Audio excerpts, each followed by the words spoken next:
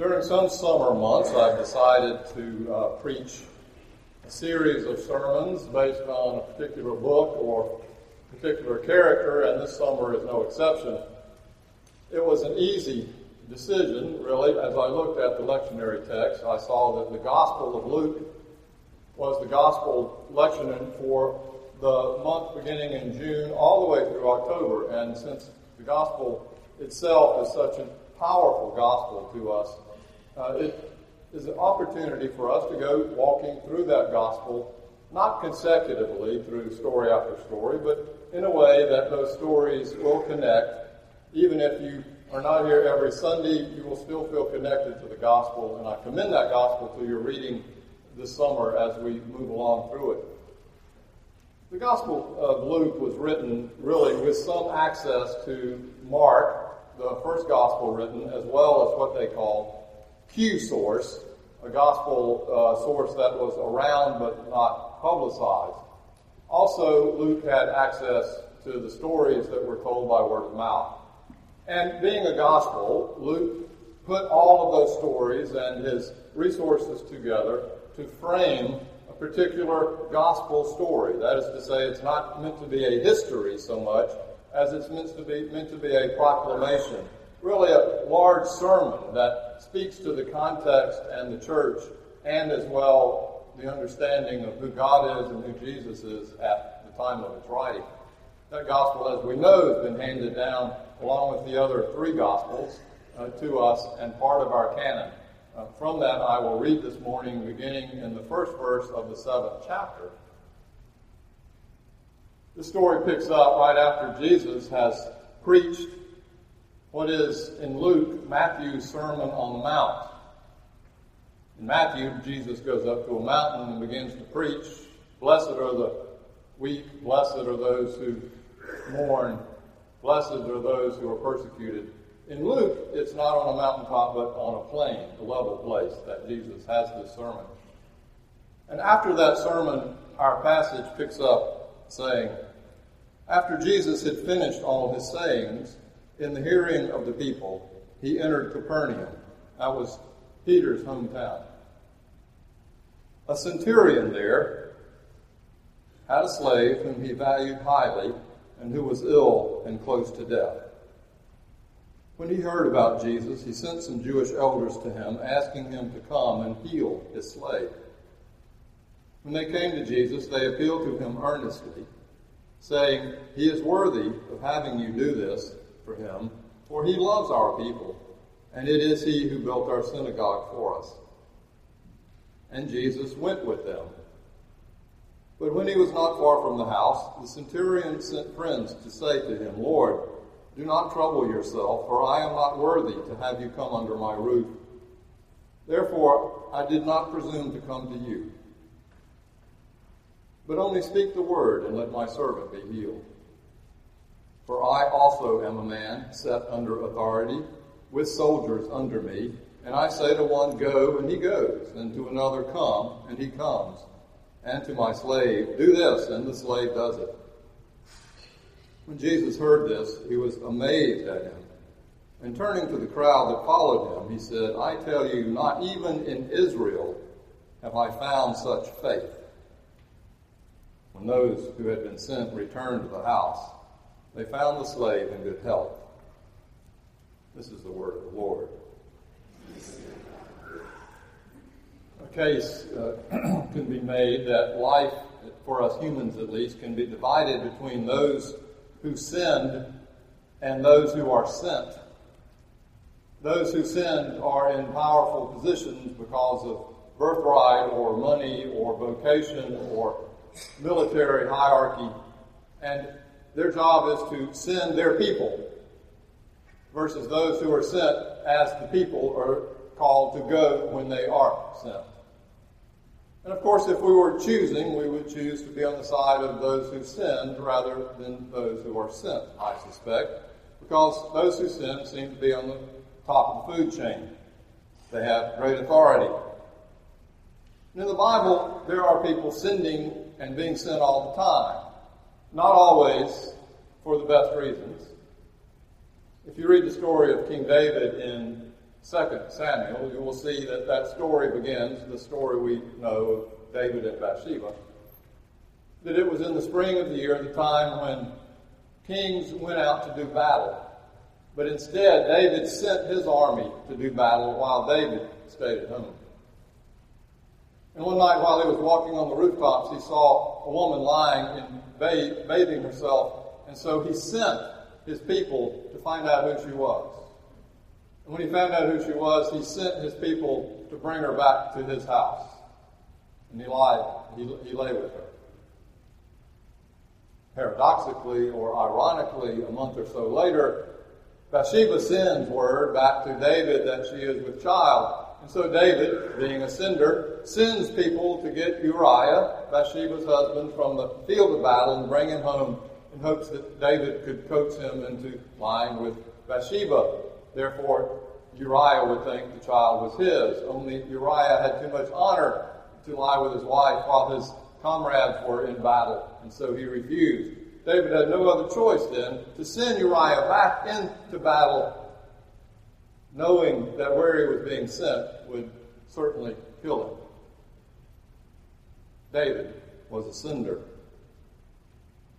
I knew a man in Atlanta, he was a member of our church, who was also such a sender. I visited him one day in his office in the top story of one of those stark midtown skyscrapers. We sat down in his luxurious office, and he had always been quite generous to the church, and to tell you the truth, I was a little bit intimidated. I was there because he had sent for me to talk about stewardship. While there, he pushed a button, and his secretary answered, "Yes, sir. Mrs. Jackson, would you please bring me the Smith file that I've been working on, if you don't mind?" And she came in immediately. And while there, he said, "By the way, would you take those shoes that I put at your desk and send them out so that they can be resold?" "Absolutely," she said, and then left. And I said, "Man, what is it like to be able to have such power that you could push a button and people do your bid? I can't even get my dog Yates to sit. And you've got all these people that are coming and going when you send them. What's that like?" And he said, "Well, I got to tell you, power is not all it's cranked up to be. In the first place, I don't have any power over my own family. And in the second place, there is so much need in the world. If I could only push a button and send somebody to fix that, that would satisfy me." After I left his office, I was really impressed with this man's power, with his sending ability, and with his incredible generosity at the same time. I was grateful for him. He was a sender. This morning's passage is also about the sender. We're told he is a centurion. That is, if you've ever seen a picture of a Roman soldier, it's probably a centurion. He has on a brass helmet and a plume of horsehair sticking up from it. You've seen the pictures. A metal chest plate, his giant sword on his left side, unlike a normal soldier. He was the most agile, the most well-trained, the most focused, and also probably the largest human specimen in the Roman army. He was the Navy SEAL of the Roman Legion. This centurion was used to sending. He had over 80 or 90 soldiers under his office, as well as many other servants. And besides that, the story says he's a slave owner. Clearly, this man knew how to send. And I got to say, to be honest, when I read this passage, my sentiment was not with him. I have been brought up all my life to pull for the underdog, not to pull for those who have all the power. And as I read this story, here is this man who is overseeing this state of Israel that the Roman army had oppressed, sitting in the big house with the power, doing his bidding, as he said to Jesus through his friends. "I say go, and they go, and I say come, and they come, and I say to my slave, do this, and my slave does this." So my sentiment was not with him. Besides that, I went to seminary, in a mainline seminary, that sort of taught They wouldn't come out and say so, but they sort of taught that the main theme in the Bible, and especially through the Gospels, is that God is on the side of the poor and the lowly, and the last and the least and the dispossessed. As I see this man in contradistinction to the people who are being sent, I had trouble seeing him as anything but the villain. And then I read the story again. I was surprised. I mean, Luke's gospel, who starts out with Mary receiving word from the angel, lifting up her song in the Magnificat, singing, "He has shown strength with his arm, who has scattered the proud and brought down the powerful from their thrones and lifted up the lowly."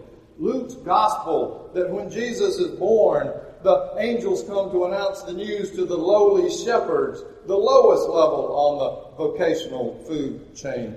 Luke's gospel, who when Jesus came to deliver his first sermon in his home church, opened up the Bible in Isaiah 61 and began to preach, "I bring good news to the poor, proclaim the release to the captives, and let the oppressed go free." Luke's gospel, who obviously has a very soft place for the poor. In the Sermon on the Plain, when Matthew says, "Blessed are the poor in spirit," Luke says, "Blessed are the poor." And later, when Luke opens up his woes, he says, "Woe to the rich." Not rich in spirit, woe to... So Luke's gospel. No sooner did Jesus get the words out in the Sermon on the Mount than Luke has in this gospel story, this story of this powerful man who has slaves and has authority over the oppressed. And Jesus says the most amazing thing. He says that he, in all of Israel, he has shown more faith than anyone else. It doesn't die. It completely reverses the whole understanding that Luke seemed to have been painting up to that point. He turns it all upside down. When the friends came to Jesus at the centurion's request, they said to him, "He has a slave who is ill. He has sent for all of the physicians and healers. He is now sending for you, because word has come to us that you too heal." And they said to Jesus, "He is a worthy man, because he has loved us, even though he is in the Roman army, and he has helped build our synagogue." And Jesus simply goes with them. Right before he got to the house, the centurion apparently had a change of heart. And so he sends his friends to Jesus on the way and says to him, "Stop. Do not come to my house, for I am not worthy to receive you." Apparently the centurion knew that the Jewish law said that if a rabbi or a priest entered the house of a Gentile, that they would be ritually impure for a length of time. And so the centurion had the love of Jesus in his mind, even over the healing of his beloved slave. And then the centurion said, "All you need to do is speak the word." And Jesus, hearing that, was amazed, saying, "That, my friends, is more faith than any I have seen in all of Israel." It blows you away when you read these texts. You've read them over, well, I have at least, dozens of times.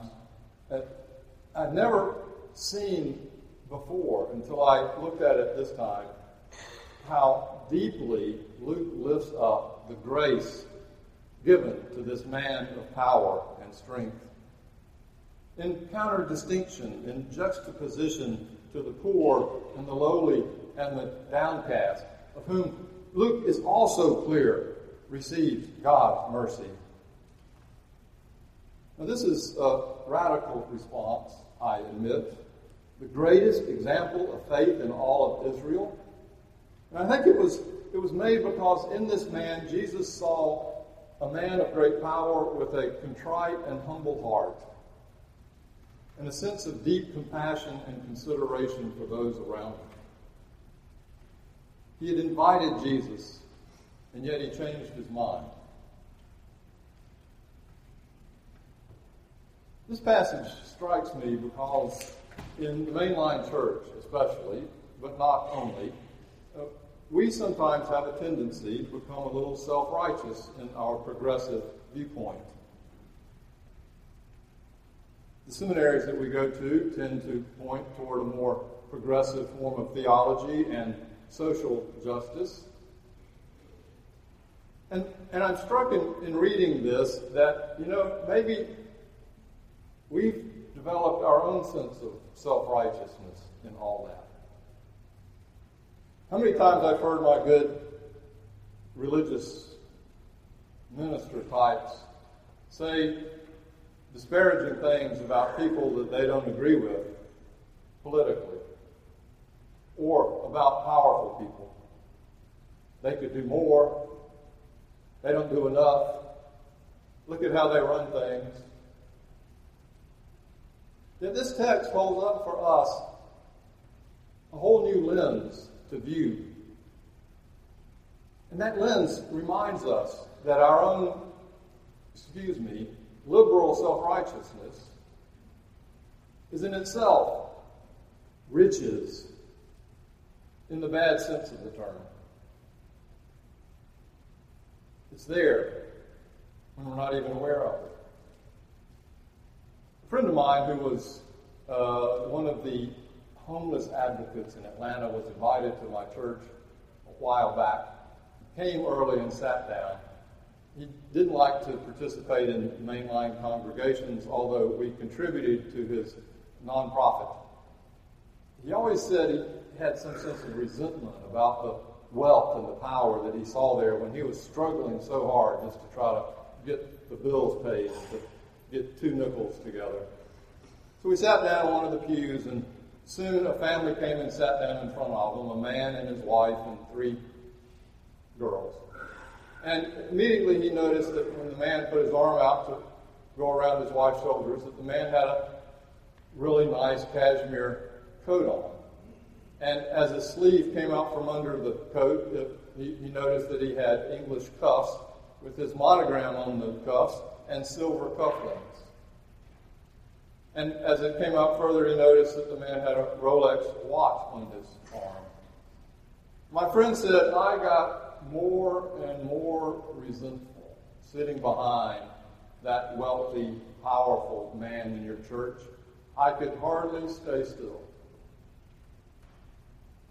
And then I called forward for the concerns, this family that was sitting in front of them, and they walked up. They wanted to make an announcement. And as they turned around, one of the girls they were with had a horribly disfigured hair-lip face. And it turns out that this family had heard about her and on their own dime had flown her to Atlanta to perform the operation to repair it, and that this child was going to stay in their house for 2 or 3 months. And the family was simply up there to ask for prayers for this child and for all the other children in the church to come and play with this child after she started feeling better. My friend, of course, emailed me of his own contrition. He was busted. There he had sat in his own biased self-righteousness, judging this family, when all of a sudden the tables turned and he saw himself as he really is. Jesus says people will come from east and from west and from north and from south and sit at the table of God, the rich and the poor. So be it. Amen. Let us bring forth the gifts of our lives and our labor.